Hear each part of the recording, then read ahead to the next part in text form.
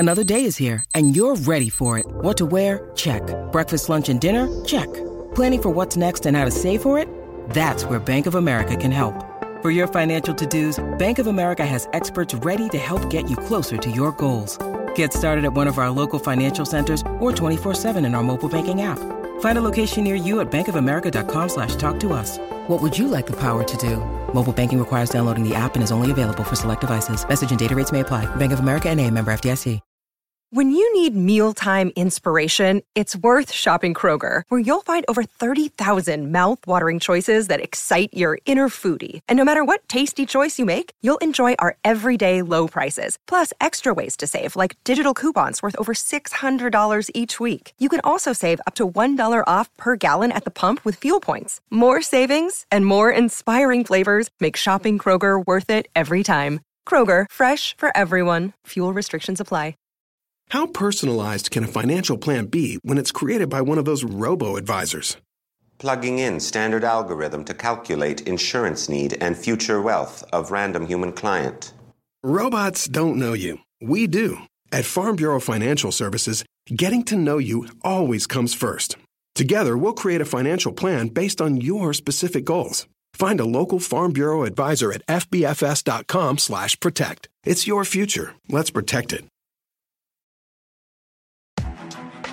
You're listening to the Chicago Audible podcast, changing up the way Bears fans stay up to date on their favorite team since 2015.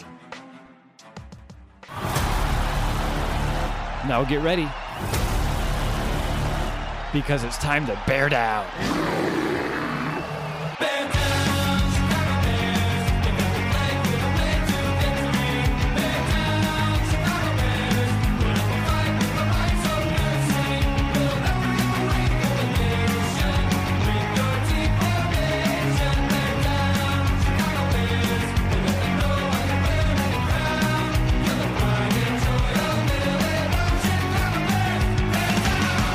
Welcome back, Bears fans, to another episode of the Chicago Audible, and welcome to our Week 16 Chicago Bears postgame show as our Bears took care of business, beating the Jacksonville Jaguars by the final score of 41-17. And if you would have told me that this is how the game would have panned out after the first half, I probably would have believed you, but I would have understood there was a lot of tough sledding ahead for our Bears. But luckily, with the Cardinals' loss on Saturday, the Bears' win today does give them a true win, and you're in situation here in Week 17, which is best case scenario for the Bears here at the end of Week 16. I'm Russell DeWitt. I'm joined by my co-host Nicholas Moriano.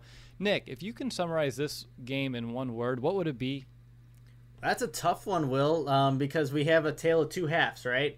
The first and second half. I would say convincing would actually be the word here. Because the Bears, they struggled for a first half, and it was only a 3-score game at halftime, but the score indicates exactly the game against the Jaguars, 41-17 beatdown, so convincing would be the word. It took a little bit, but it was a convincing win. Your word's convincing. I guess I would lean a little bit more towards confusing. Very confused about what the Bears were doing in the first half when it comes to their offense. It seemed like they went back to everything that we knew wasn't working, having Mitch drop back, stay in the pocket, not really leaning on the running game as much as we've seen in the past. Things changed in the third quarter, which I'm very grateful for, and I think Bears fans are as well, but to me it doesn't excuse the fact, and it doesn't change the fact that whatever they were trying to do for the first half of this game was something that, again, I don't understand why you would revert to try things that obviously weren't working earlier this season. And I know we're talking about in the live stream, you're saying, Nick, well, maybe they're trying some new things out. It wasn't anything new. It was just like, let's see if that broken offense somehow can work. And it wasn't. So for me, confusing, taking the strength of the opponent into the equation. I'm glad we won. I'm glad we're in the driver's seat still here entering this upcoming week. But with a much tougher opponent coming up, I'll be really interested to see what type of team, what type of performance we can get out of the Bears here with everything potentially on the line. But let's go ahead and jump in and share our monster moments of the game, which of course could be the most crucial moments, the turning point, the difference maker, or maybe the biggest moment in our eyes. And for me, my monster moment this game, I'm going to give it to Roquan Smith and his interception with only 8 seconds left in the first half. It was right after Mitchell Trubisky threw a red zone interception. The Bears answered, at least Roquan did, by getting that interception. And then from that point on, the Bears yes, they ended that half with a field goal, but more importantly to me, it's the turning point, because from that point on, the Bears did score 28 unanswered points before that garbage time touchdown that they allowed here late in the fourth quarter. So I'm going to give my monster moment to Roquan Smith for that interception that helped kind of maybe change that game flow, that momentum, and put it more in the Bears' favor, where at that moment it was still kind of on the bounce and even kind of leaning a little bit more towards, unfortunately, Jacksonville. But that's going to be mine. How about you, Nick? What's going to be your Miller Lite monster moment here of Week 16? So I'll go with Roquan Smith's second interception. The one that happened, it was the second drive for the Jaguars. And look, the Bears had scored a touchdown and a touchdown right after that. But this interception, 2 plays in, it's Danny Trevathan tipping the ball. Roquan Smith gets it. And then what do the Bears do to capitalize? Well, 2 plays later, they score a touchdown themselves and really put this game out of reach. 34-10 after that touchdown coming off of Roquan Smith's second interception. And that was the touchdown to David Montgomery, or that was the Jimmy Graham pass just on the left sideline. Perfect pass by Trubisky, but that put the game out of the reach. I think most people would say it was pretty much over by then. No way Jacksonville was going to come back from that. But both of our monster moment plays involve a guy that was snubbed from the Pro Bowl in Roquan Smith. And I think, he had a game to really showcase to the NFL, hey, I'm one of the best linebackers in the league. You really did. Finally, a bed that senses snoring and automatically responds.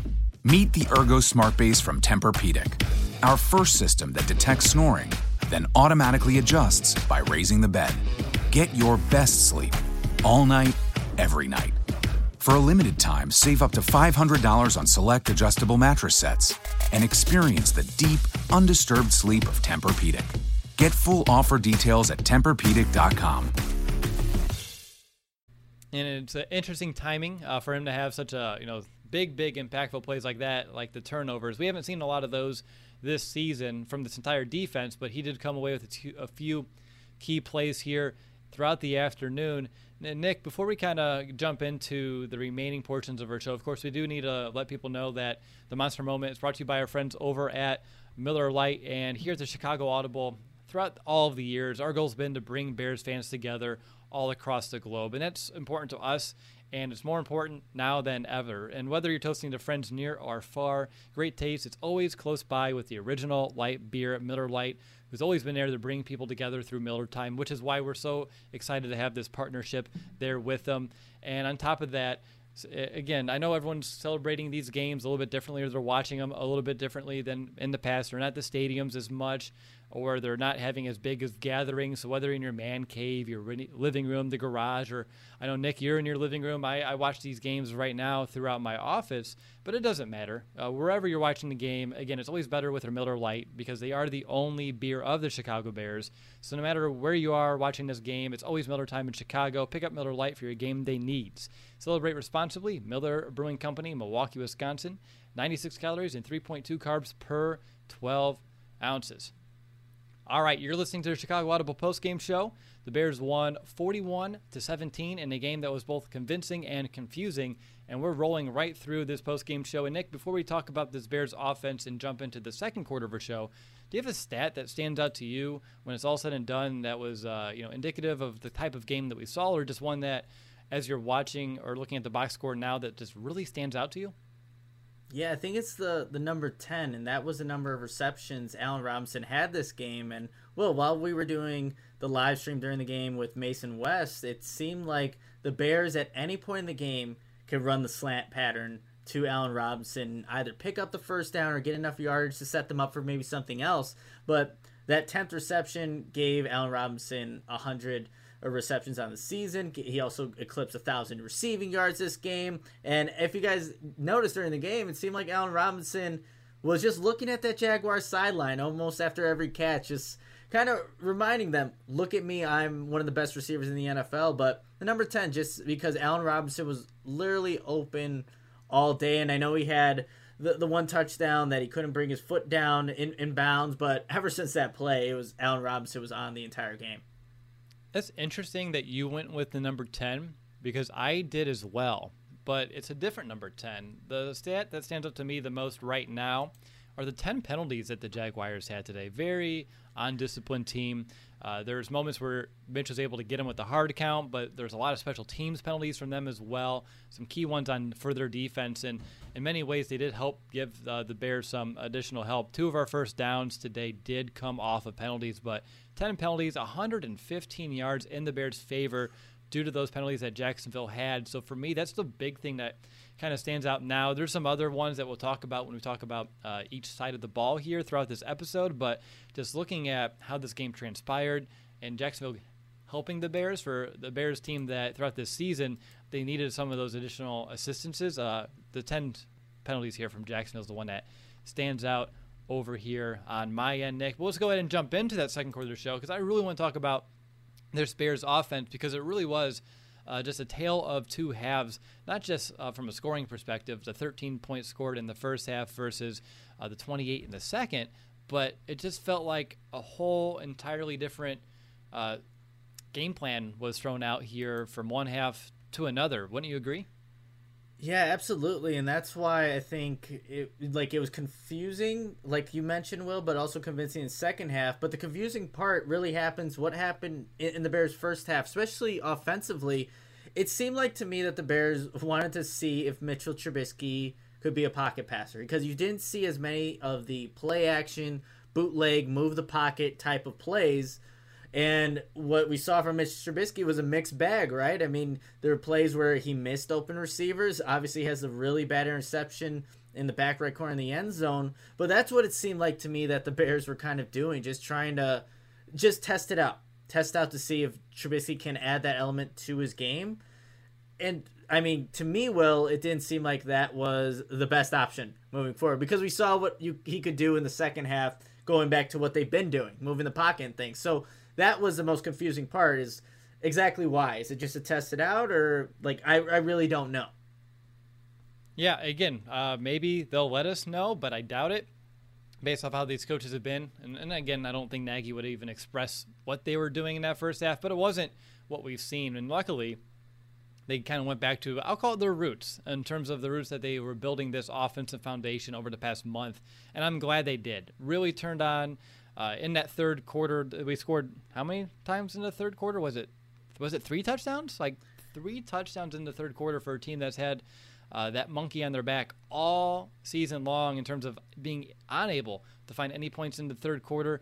Nick, when you think about that, that quarter here that kind of, I would say, opened up the game, or really just put it out of reach, are there any plays or just any players that really just stand out to you? I know you talked about the Allen Robinson slant pass that the Jacksonville had no answer for throughout this game, but is there anything else or other that does stand out to you now that's all said and done?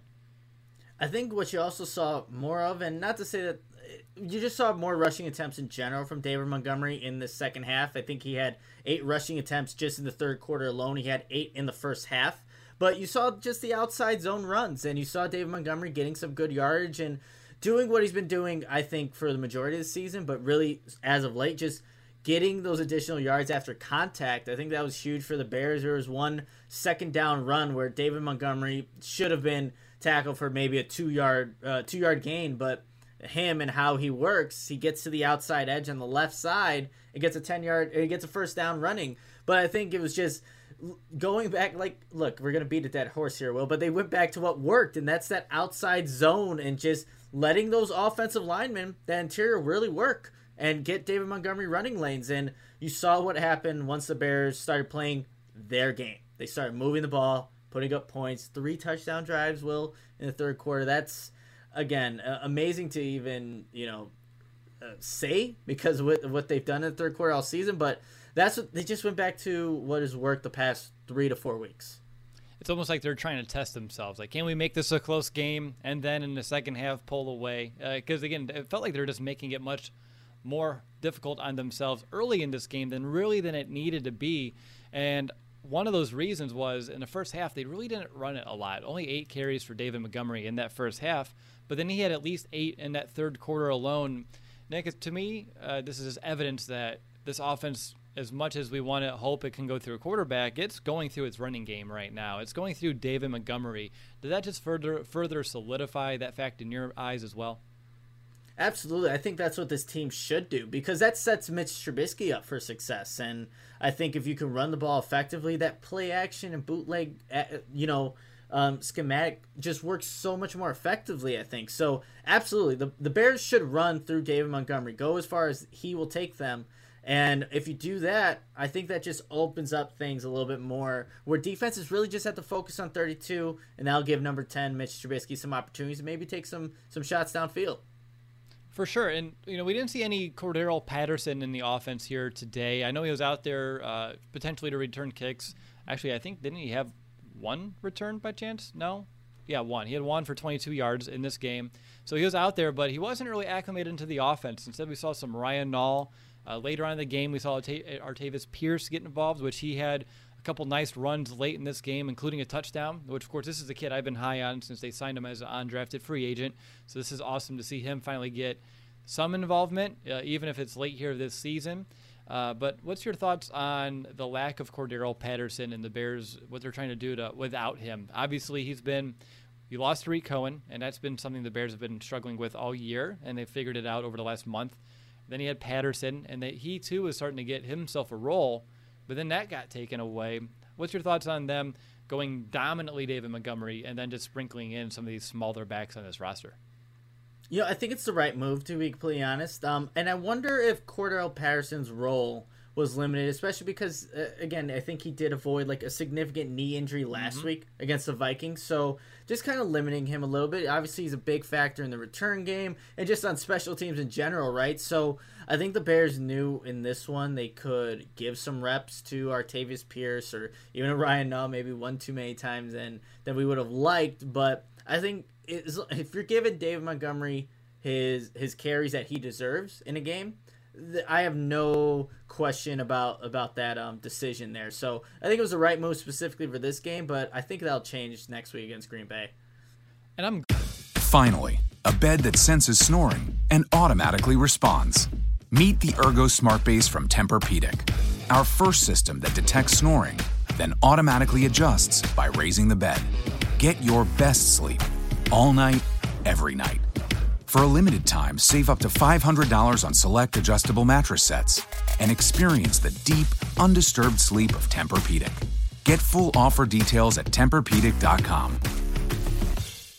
Glad that the offensive line, in particular that left side, did start finding its groove, because early on in this game, they were struggling up front. It felt like the Jaguars' front four were just slippery, where the Bears could not key in and lock in on a few of these blocks, and Montgomery was getting contacted in the backfield around the line of scrimmage. It felt very much like what we saw early on this year, but things did change. They kind of wore down that defense a little bit, and I think that was put on display as well throughout this game. And Montgomery finished with 95 yards on 23 carries, a big one of 26 early on in this game in the first half, which that's where the majority of his yards did come here in the first half. And I really like the speed that Artavis Pierce demonstrated as well, and I think maybe that could be an additional wrinkle that the Bears can continue to look for as we get now one more week of guaranteed football, but then again the opportunity for some more games here down the stretch. Obviously, the Bears did find their way into the end zone a lot. They did score over 30 points now for the fourth straight game, for the first time in our lifetime. I know it's been quite some time since the Bears had something close to this, which is tremendous to watch. Nick, is there any lessons that you learned from this game that you want to apply next week when it comes to Green Bay? I think the big thing with this win is that obviously we saw the success that the Chicago Bears had in the third quarter and the second half, really, when they ran their scheme with these play-action bootlegs. I'm just curious to see, is Green Bay going to know how to stop that? I think it's not like the most complex thing, and it's I think you want to obviously take that with you to Green Bay next week, no doubt. But it's how the Bears are going to take what they're doing and maybe even build off of it for another wrinkle. Because, again, it's not the most complex scheme, but it's worked. And it's worked against bad defenses. And that's the only question I have with this, because that's why I think they tested Trubisky as a pocket passer, I think, a little bit more in the first half, because they probably know, can we run this all the way to potentially get into the playoffs and beyond? I don't know. At some point, you're going to have to make passes from the pocket, and we saw Trubisky miss some throws like a Cole Kmet over the middle. He was just sitting there wide open and just make some questionable decisions. So you want to take what's worked, but you still got to be able to build off that a little bit, I think. Yeah, I hope they didn't show the cards too much today, where if they kind of tell Green Bay, hey, if you force us to play this way, we're really going to struggle. The reason why I say that is, A, what we saw from the first half to the second. And even though I say that, though, Nick, I'm like, does it matter? Like, does that actually change anything? Because I think we all knew the answer to that already, but it's just further evidence that they can't run an offense one certain way. It has to kind of look a very particular way in order for it to even be something that can be cohesive, put up yards, put up points. And hopefully Green Bay doesn't find a way to take it away, because that would make things very difficult for the Bears moving forward. I do want to talk about some players individually. Let's talk about Mitch to kind of kick things off. 24 of 35, 265 yards through the air, about 7.6 yards per pass. His 2 touchdowns, his 1 interception, which was a red zone interception, so I think you have to put a little extra weight on that. Pass rating of 97.9. What would you just assess when you're looking at Mitch? What kind of game did you think he had? Obviously, when you look at the 3 total touchdowns, you get, I think excited would be the word I will use. Yeah, I'm excited, and then like he just has those moments, Will, where you're wondering why, and then that you kind of see this is why Mitch Trubisky has all the scrutiny around him. When you miss like I mentioned, the play, Cole Kmet's wide open, sitting in between defenders, he oversails a 6'7" tight end, and then you have obviously that terrible interception. It's like there's so many people in that back right corner. Like, you should know by now that that's not a good decision, but yet he still makes it. Then you also see the laser throw to Jimmy Graham in the left sideline. You're like, okay, here we go, Mitch Trubisky, or just running it off the play action boot to get that easy touchdown using athleticism. So it's the ups and downs of Mitchell Trubisky. But I will say this: there were more ups in this game than we've seen in like some previous games where you're wondering, okay, just put Nick Foles in. But that was not the case. Mitch was clearly the best option for the Bears, and when they run that play action bootleg, he seems to be a competent QB. What was your thoughts on Mitch? Yeah, I mean, you're right. It's confusing, right? It's really good play, but it was very sporadic as well.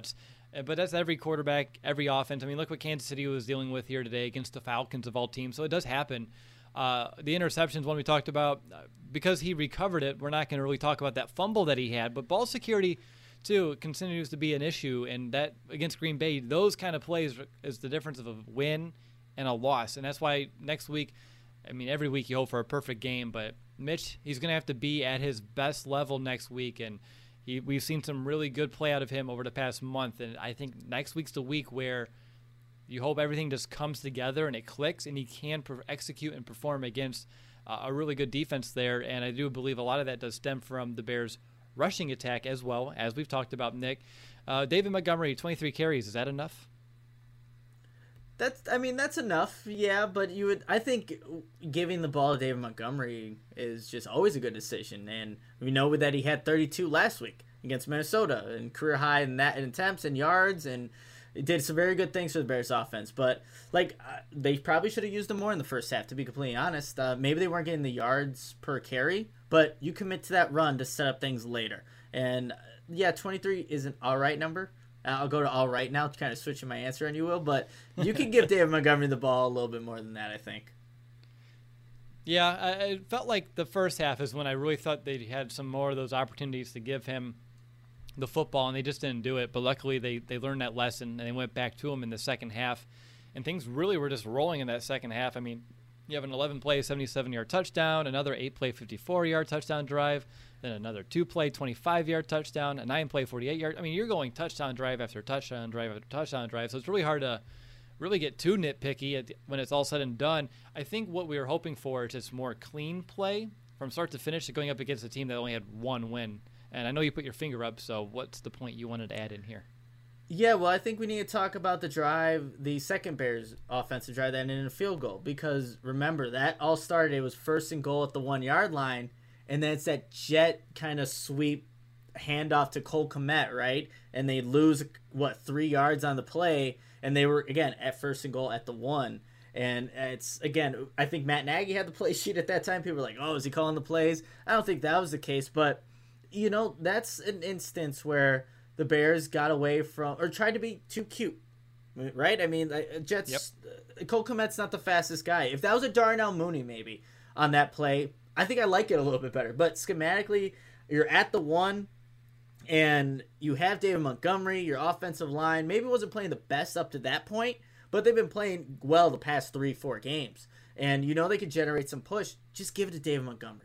Let him see what he get. Do a QB sneak. Well, that hasn't really worked for the Bears. I backtrack on that. But you're at the 1. Let's not try a jet motion handoff to a Cole Kmet. And the Bears do end up getting a field goal on that drive. So that's me nitpicking because they do get points, but they easily could have had a touchdown on that drive, I think. If you just hand off the David Montgomery even 2 times in a row and see what happens. That's a really good, point to kind of pick out where there are times the game's still too cute, overthinking some items. And I like, again, we argued about this a little bit on the live stream because I like the play where you're already up by a couple scores. You're going up against a team that's won 1 game. So if you wanted to try something else, okay. I don't like giving Kmet the ball behind Trubisky because then you're putting him more in the backfield. If he was more like a pop pass in front, like we kind of saw with Trey Burton before, I think that's something that can work a little bit easier. And again, you're not risking as many yards in the backfield. So I like the idea. I don't like the complete design and the execution on that specific play. But luckily from that point forward, the Bears did find themselves, like I said, pretty much with a full head of steam here on offense. And the fact that they found the red zone, though, Nick, 6 times today, I think is a good evidence of their ability, to move the ball. But the defense, too, did help them with some really good short fields. And they were able to play some of that complementary football that's been very sporadic throughout this entire Chicago Bears season. But the Bears did put up, as an offensive unit today, 391 total yards. They averaged about 5.6 yards per play. On top of that, looking at some receivers now, they didn't spread the ball out as much as we've seen so far in the past. At the end of the first quarter, there was only like 4 players with targets, and we finished today, I believe, with 5, 6. You're looking at A-Rob with the bulk of 13 targets, his 10 catches, 103 yards. Then you have Jimmy Graham, Darnell Mooney, David Montgomery, a little bit of Cole Kmet, and then a little bit of Anthony Miller. So they were able to kind of spread it out more in the second half. And obviously, Nick, that kind of goes back to our point of that's what's working, is that boot action, spreading the ball around, getting other guys involved, like an Anthony Miller, like a Cole Kmet, just a little bit more, and even hitting David Montgomery for some easy passes as well. So that's what I'm excited for when it comes to next week, if they can kind of build on that. But is there a player or two that stands out to you through the air today? I know Darnell Mooney had himself a couple nice runs after the catch, a couple key blocks, but by and large, it was a lot of Allen Robinson, and then give it to Jimmy Graham when you get closer inside the red zone.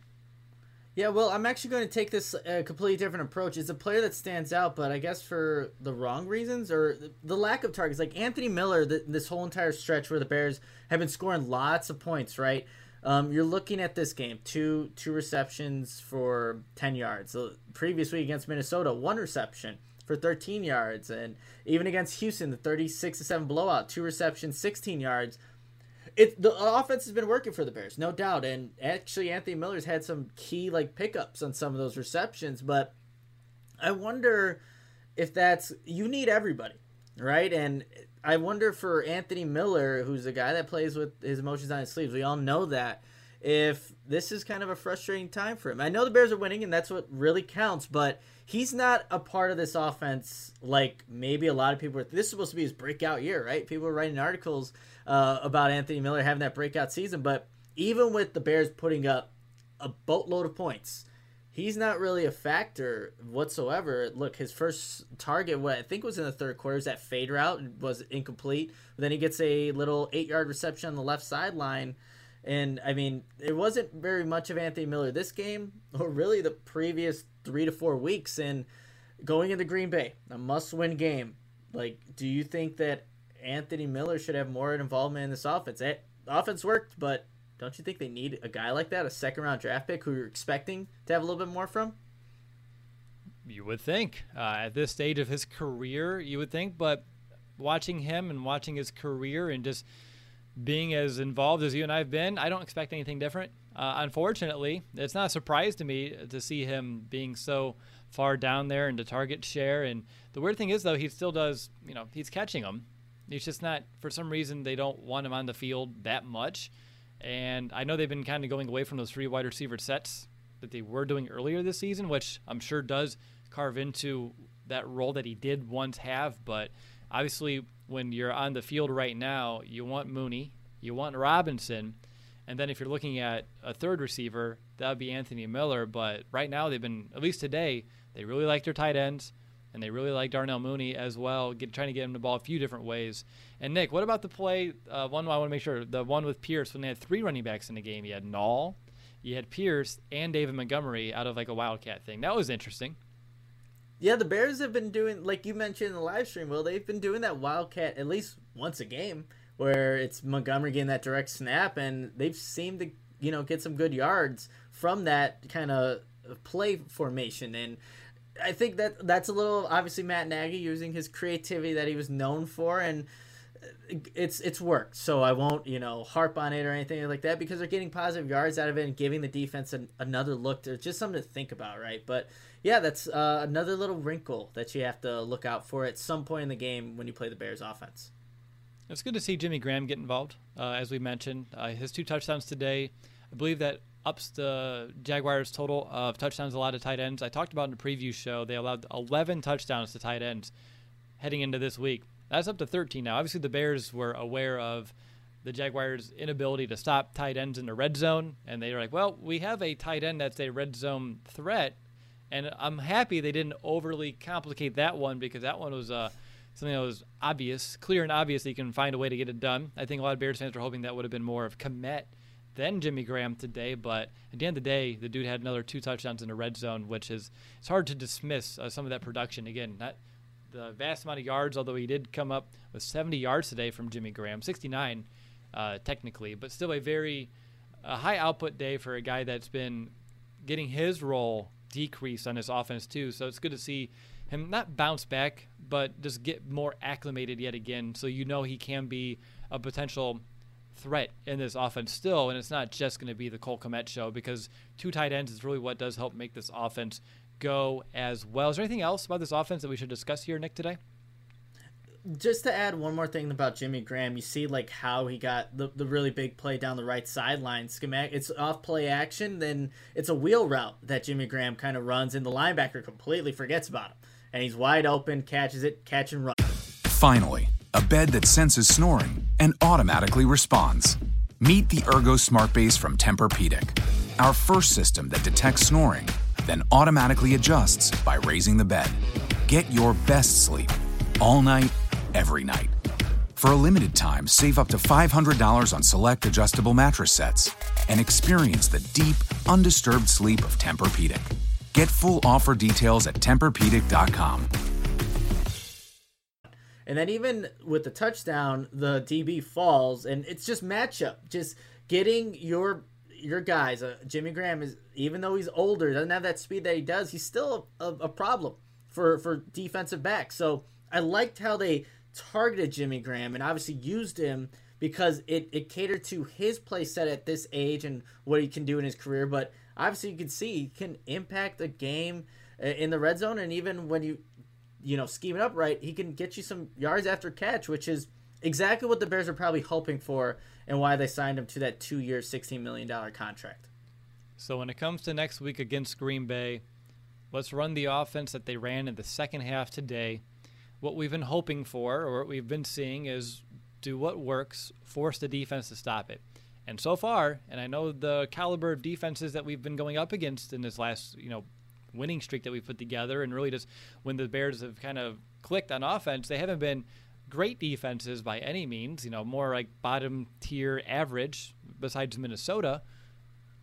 I think you have to just go with it. You cut the field in half, you do the play action, you do the boots, you do a lot of the motion, you do a lot of the crossing routes, put that congestion out there, get guys open, and on top of that, go back to the Allen Robinson slant play. That is obviously something that's worked really well today, and it's simple. You get them inside leverage in a one-on-one matchup, and you can get some easy yards. Is there anything else? I mean, obviously, running the ball a lot with David Montgomery and getting him his touches And we'll talk about it a lot more in the preview, but as I stand here today, if you want to get yourself into the playoffs, you just got to keep doing what you've been doing, and it's everything that we've said so far, and you just find a way to make sure Green Bay can't stop it.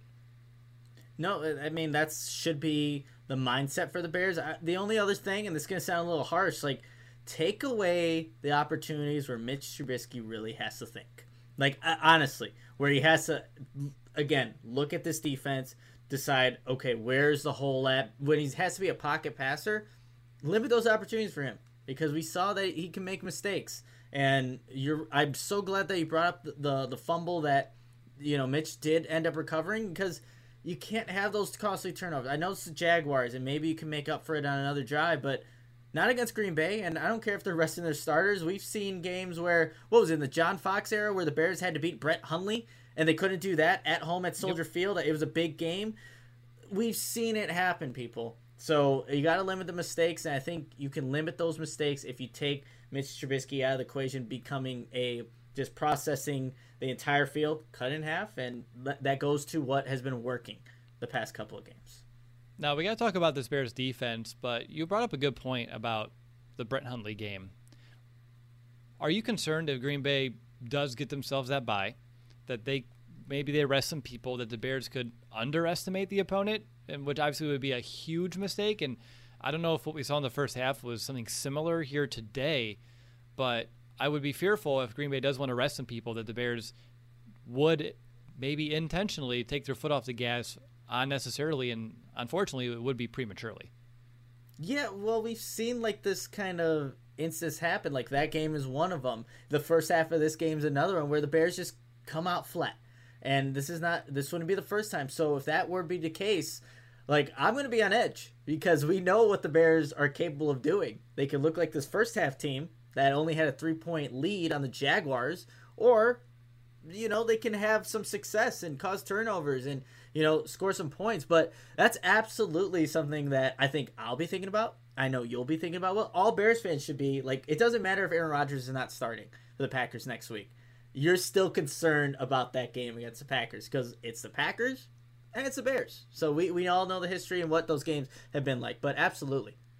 Yeah, it's one of those where you don't want to say I want Green Bay at their best, because obviously if you could go up against lesser talent, it's awesome. That's helpful in our case here. But from a mental standpoint, you hope that they would treat it like every starter is out there if we do get to that point. I know we're getting a little ahead of ourselves. We have some games to still play out here this afternoon, but we have to start looking at some scenarios, and I do see that the Rams are beating the Seahawks already by the score, it's early, but 3-0 in that game.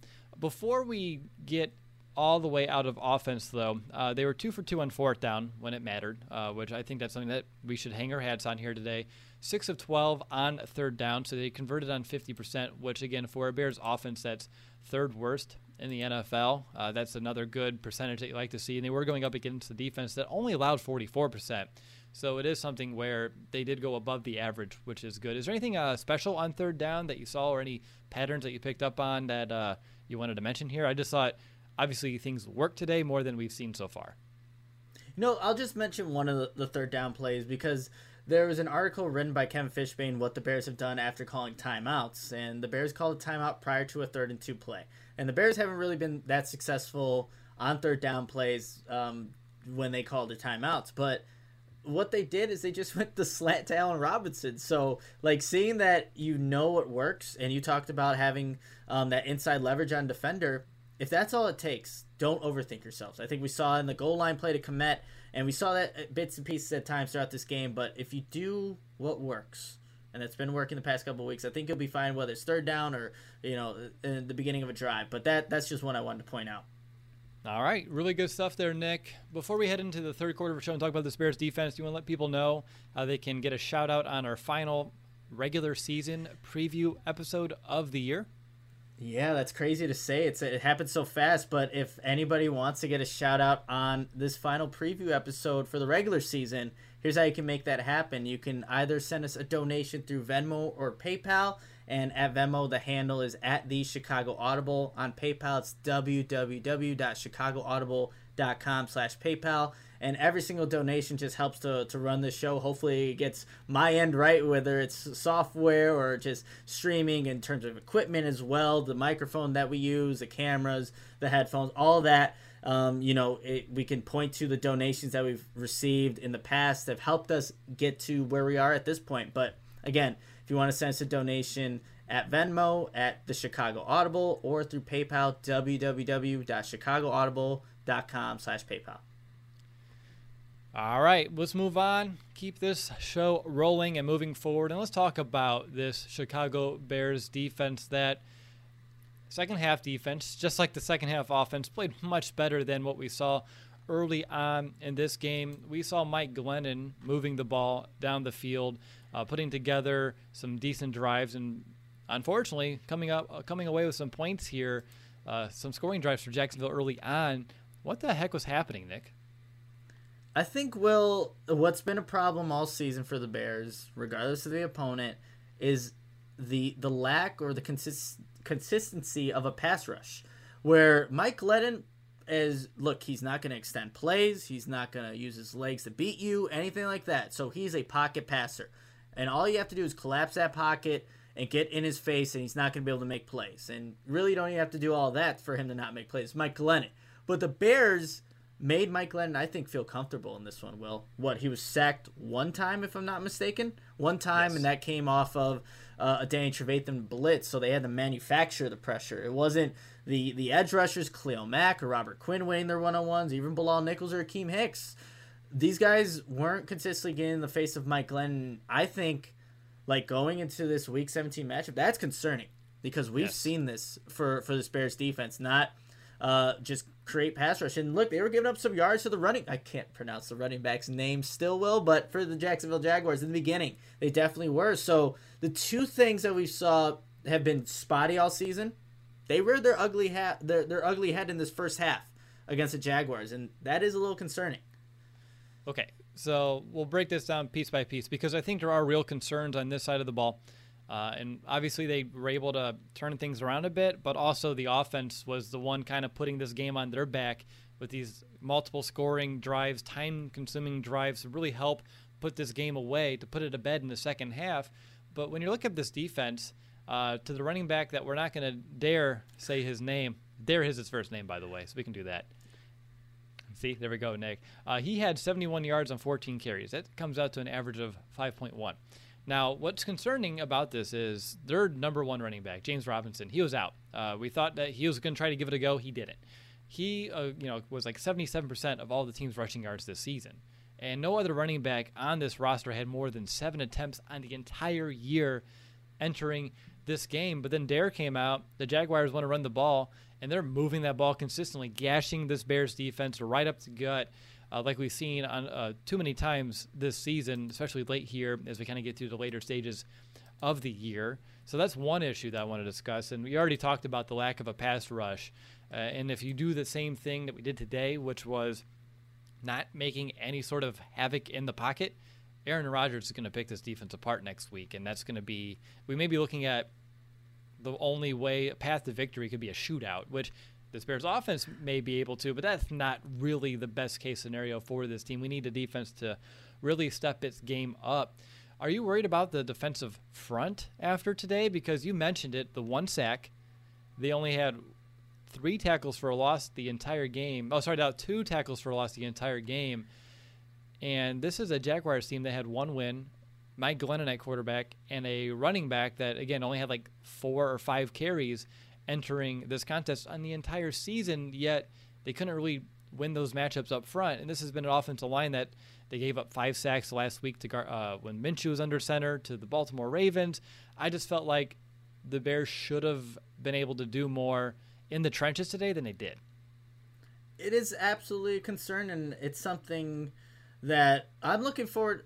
Next week is not, I don't think it's going to be a good game either, as well for this front seven, to be completely honest, because that's one of the better offensive lines in the league, and it's all going to depend on who's actually under center for the Green Bay Packers. But still, Aaron Jones is on that team. Jamal Williams is on that team. They could run the ball. They did in that first matchup against the Bears, and they were not able to contain the run. It was easy pickings for the Green Bay Packers, and seeing that the Jaguars of all teams did this, and they also lost their left tackle like early in the game. I don't know if he came back in this matchup, but that is concerning, Will. And there's nothing. I don't know if there's really anything the Bears can do to mitigate the holes that they have when trying to stop the run or trying to find some pass rush. Yes, you can run stunts and get people moving around for pass rush, but the run game, I think it is what it is at this point.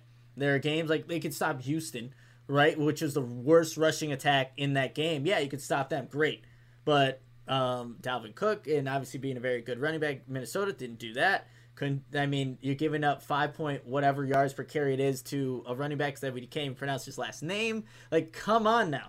That is a concern. And if, it doesn't play out the way that the Bears want it to tonight with the Seahawks and Rams, that if it's a shootout that's going to happen for the week 17 to get the Bears in the playoffs, I don't know how I'm feeling about that one.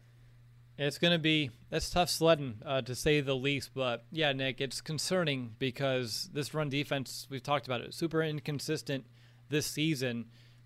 This should have been a game where they shouldn't have had much issue. And the reason why these numbers aren't worse is because we got that lead in the third quarter. So then they did have to step back and try to come back through the air here. So for me, it's one of those where I'm grateful the game kind of flowed the way it did, because you could have been looking at a game where the Bears allowed 120 plus on the ground to this Jaguars team, that would have been just atrocious to kind of watch unfold. So that's one issue. And then, of course, the lack of a pass rush is yet another. And I think both of those combined next week, if they both show up, it's just a recipe for potential disaster for the Bears. So got to make sure things kind of get cleaned up here. And I know we had there was a bad drive from Kendall Vildor where he allowed multiple catches to allow the Jaguars to go down the field to score a touchdown, which I believe was one of their first half touchdowns in like 3 weeks. So that's another issue. And then on top of that, too, I know they have some young guys out there today, but there's Travis Gibson out there making some mistakes, a personal foul penalty on him as well, and some young guys struggling today, which it's going to happen, but obviously that makes you want guys like Robert Quinn to step up so you don't have to have Gibson on the field too much as the edge rusher.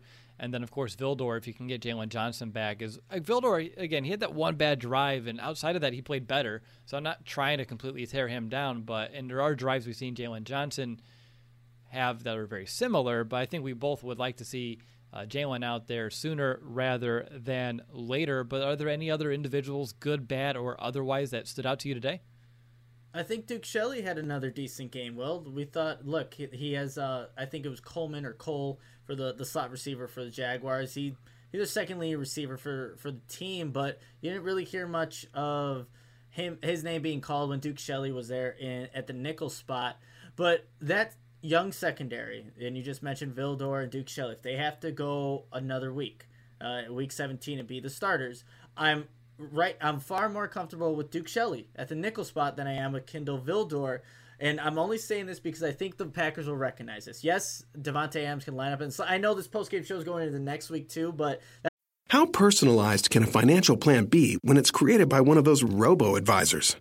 Plugging in standard algorithm to calculate insurance need and future wealth of random human client. Robots don't know you. We do. At Farm Bureau Financial Services, getting to know you always comes first. Together, we'll create a financial plan based on your specific goals. Find a local Farm Bureau advisor at fbfs.com/protect. It's your future. Let's protect it.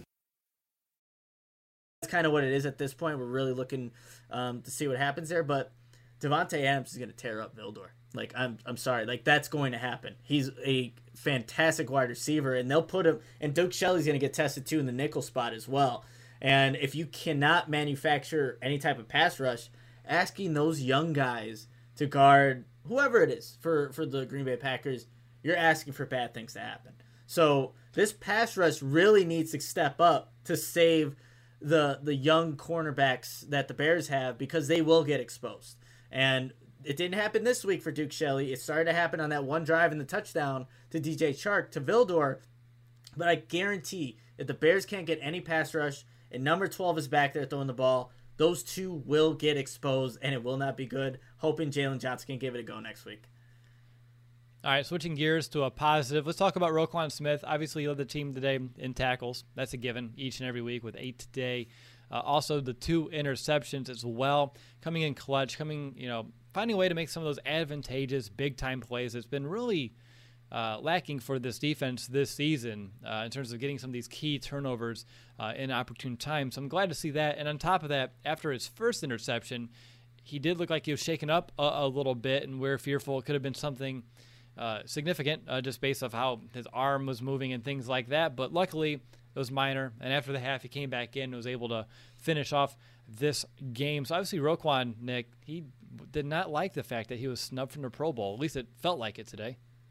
Absolutely. I think we saw a lot of what makes Roquan Smith just special. You saw the sideline-to-sideline tackling, the ability to catch the ball and create turnovers. The only thing that was kind of missing, and you mentioned the stat earlier, like the tackles for loss, really none of the linebackers or any of the Bears defenders came in a position to have that. I guess you got to credit to Jacksonville for not putting themselves in a position for that. But Roquan Smith has just been a fantastic linebacker for the Bears, really taking that next step, because now we all know Danny Gervais is the one that will leave the field on third downs. Roquan Smith is calling the plays and being that coverage linebacker, and he has excelled all season. And seeing him get a couple of interceptions after being snubbed from the Pro Bowl was, a good gift for him and just for, I think, Bears fans in general.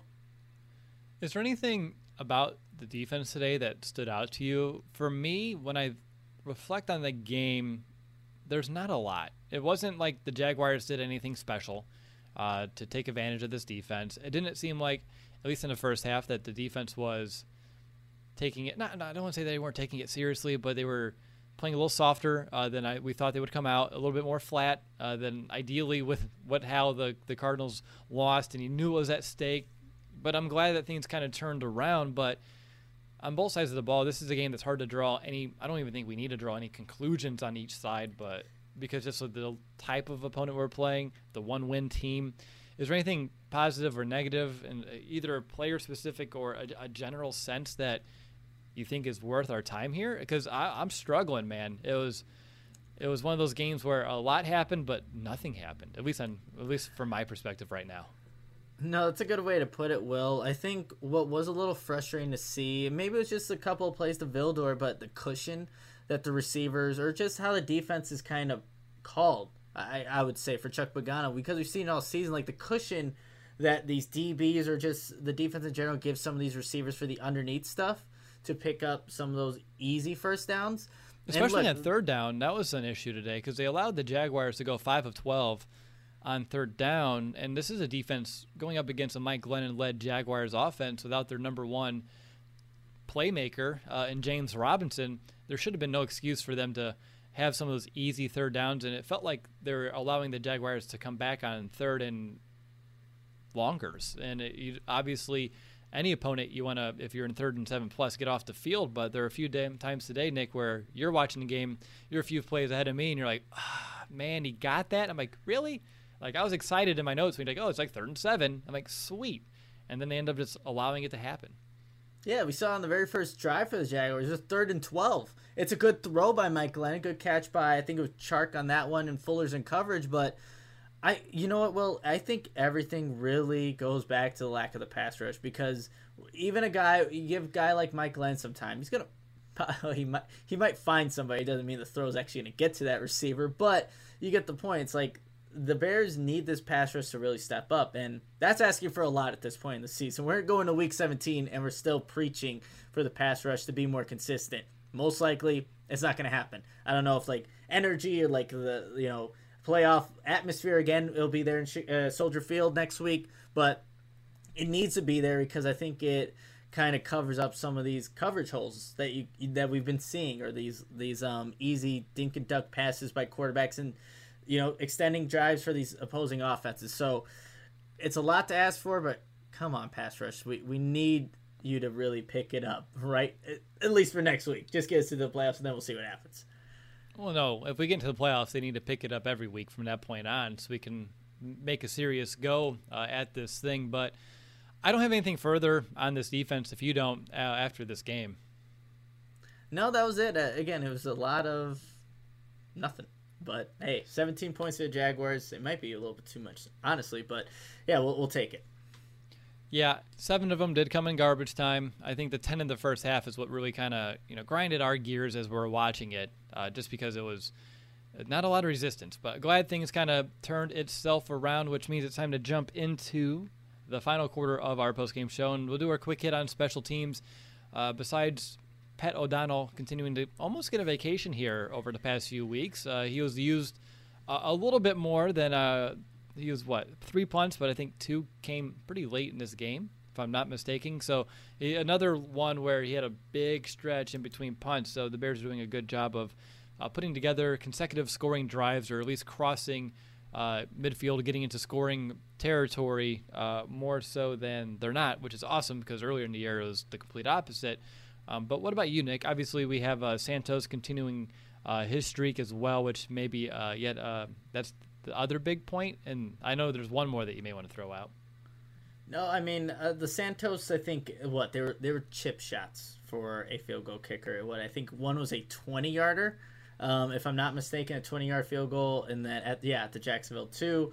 And then you have the one right before halftime where the Jacksonville defense just gave Cole Kmet those free extra yards that he got right before halftime. But I think the one that you're alluding to, Will, is what are the Bears going to really do with their punt returner position? Because I think we saw I'm blanking on the man's name, and he put the ball on the ground. It was a nasty hit, but like a punt returner, Carter? It just seems like Carter. There you go. How you used to feel about the kicker going out there, whether before Santos, like you're a little shaky. That's how I am with the punt returner right now. I just don't know what Carter or whoever's back there is going to do. They're going to put the ball on the ground. They're going to let the ball go, not catch the ball. Like, there's a lot of things that I'm just thinking about as that ball's in the air, and seeing that if it is Carter, just fair catching, like, that puts me at ease because I'll just take that at this point. But I think, like we were talking about Anthony Miller not being very involved in the offense, maybe try him at punt returner. He can be a factor there possibly. Yeah, it's like we said, like maybe Miller could be, if he's not going to be involved, what's the risk?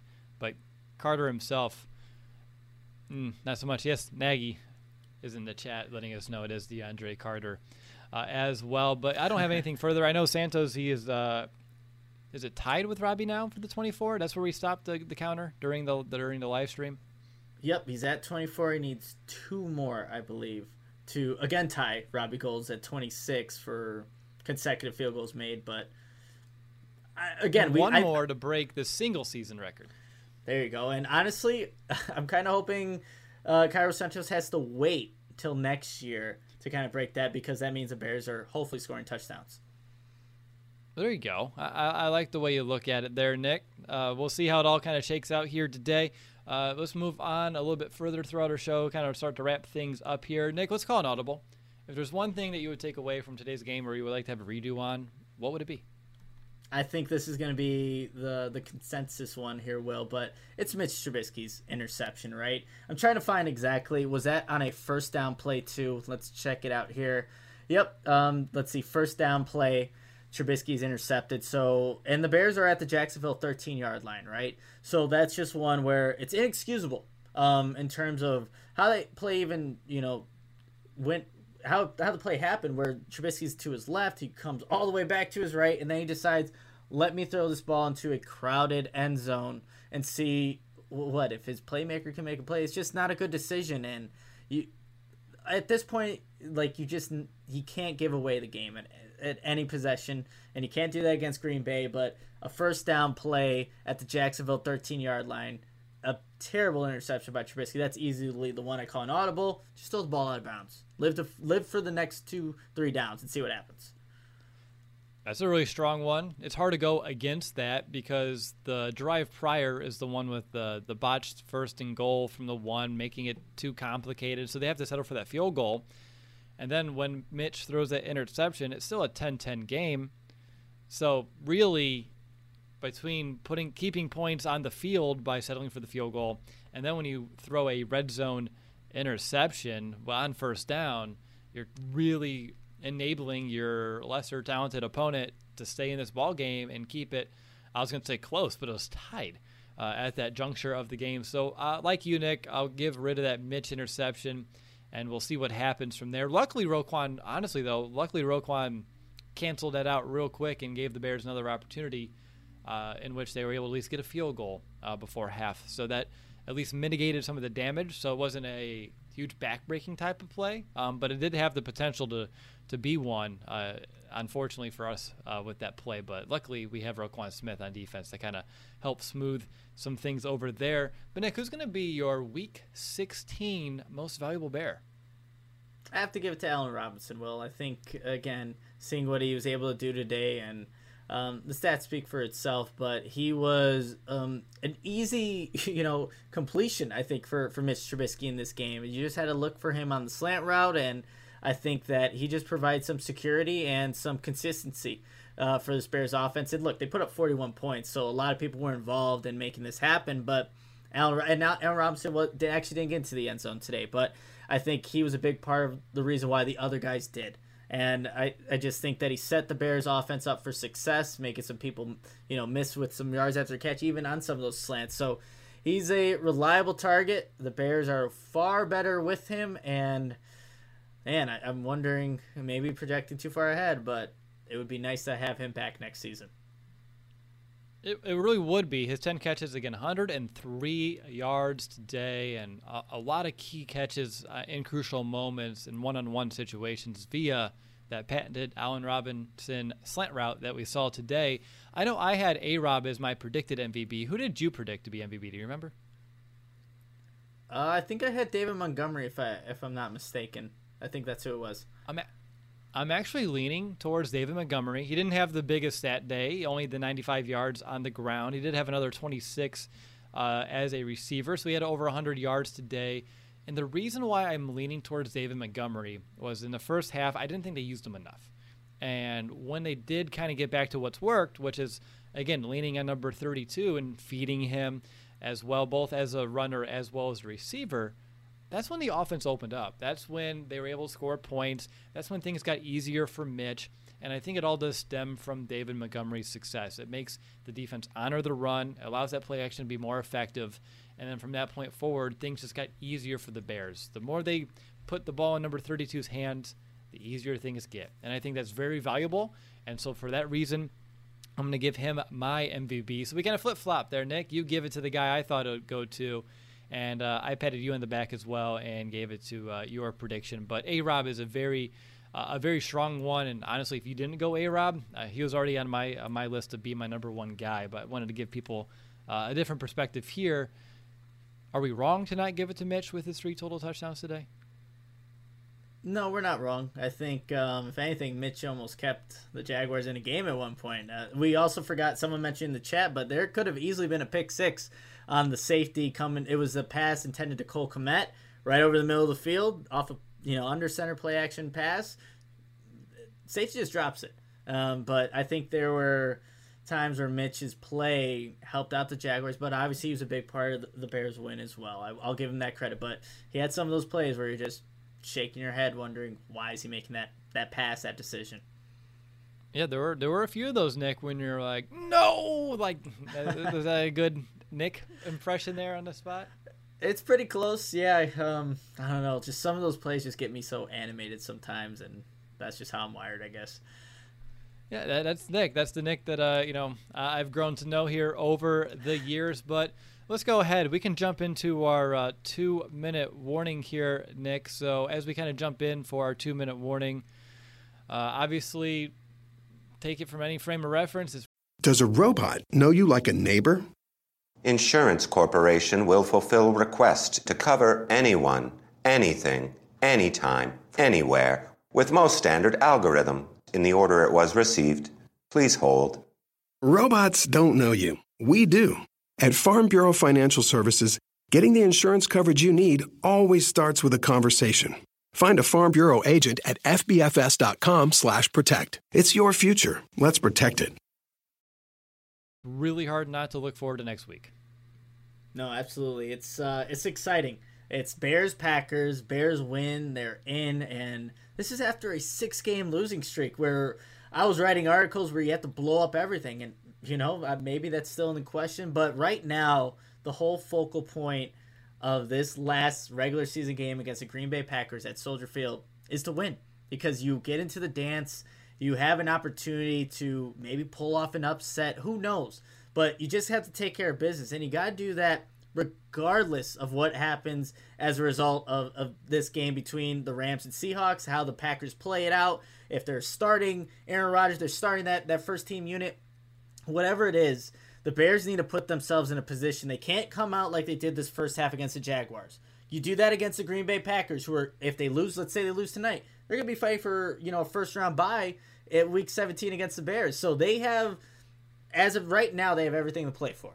So don't wait on anybody else to change that scenario. The Bears just need to take care of business, and they got blown out, destroyed, embarrassed on national television the first time. And as Bears fans, I think we've all been accustomed to the Green Bay Packers honestly whooping the Bears' ass. And it's time that the Bears get into the playoffs by giving them the beatdown that I think they kind of deserve at this point, right? It's been way too long that the Bears have been the little brother of this rivalry. Far too long. So I really want to see that happen. I know everyone's going to be antsy about just next week and just waiting for this game. Let's see, depending on what happens tonight, it might get flexed.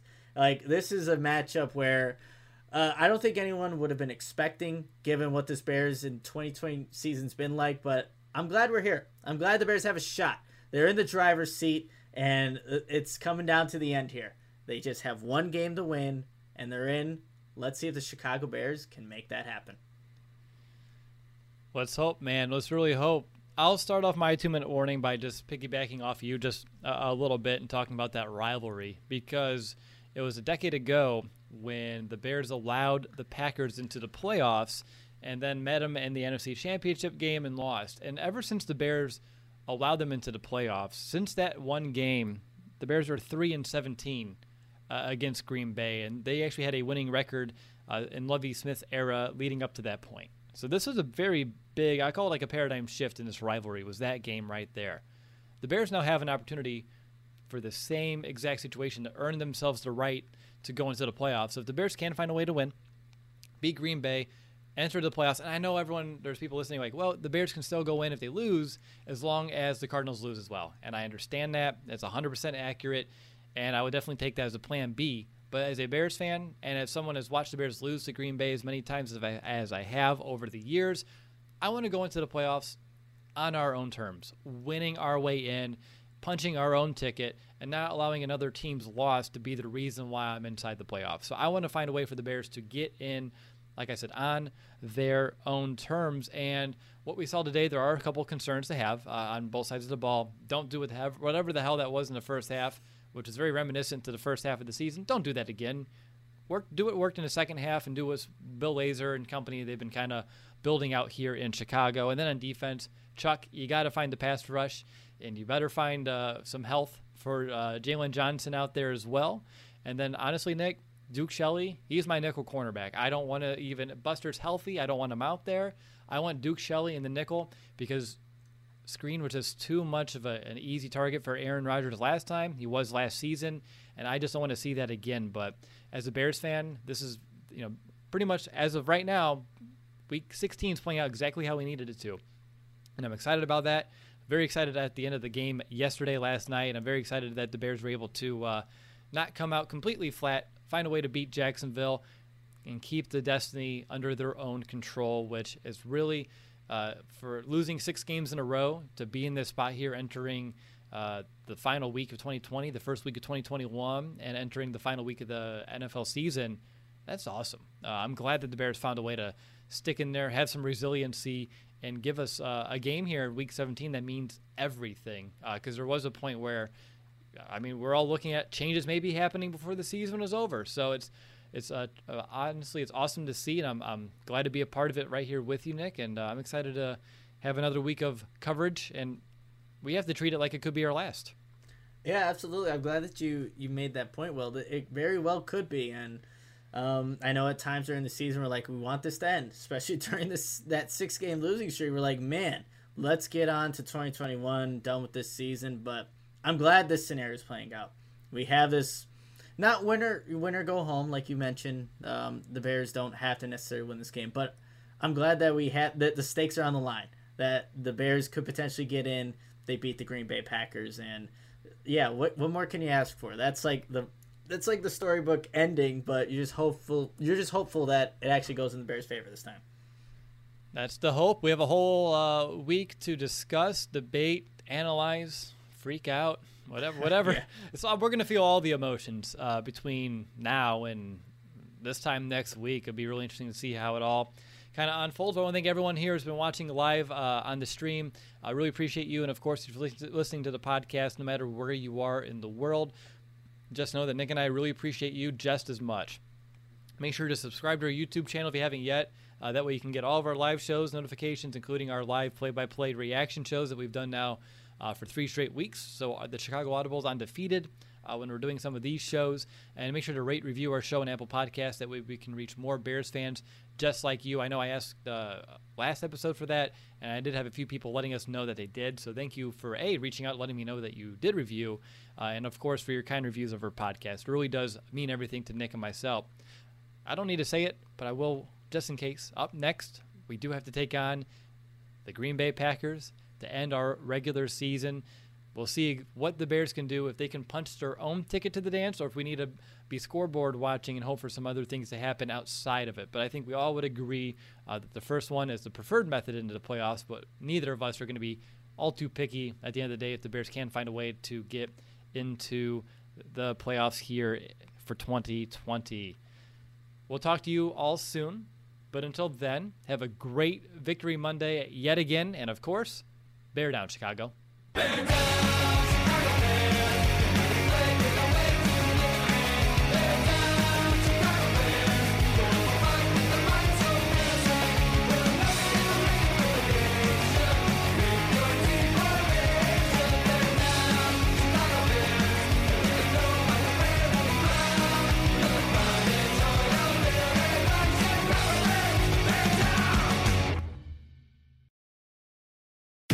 Finally, a bed that senses snoring and automatically responds. Meet the Ergo Smart Base from Tempur-Pedic, our first system that detects snoring, then automatically adjusts by raising the bed. Get your best sleep all night, every night. For a limited time, save up to $500 on select adjustable mattress sets and experience the deep, undisturbed sleep of Tempur-Pedic.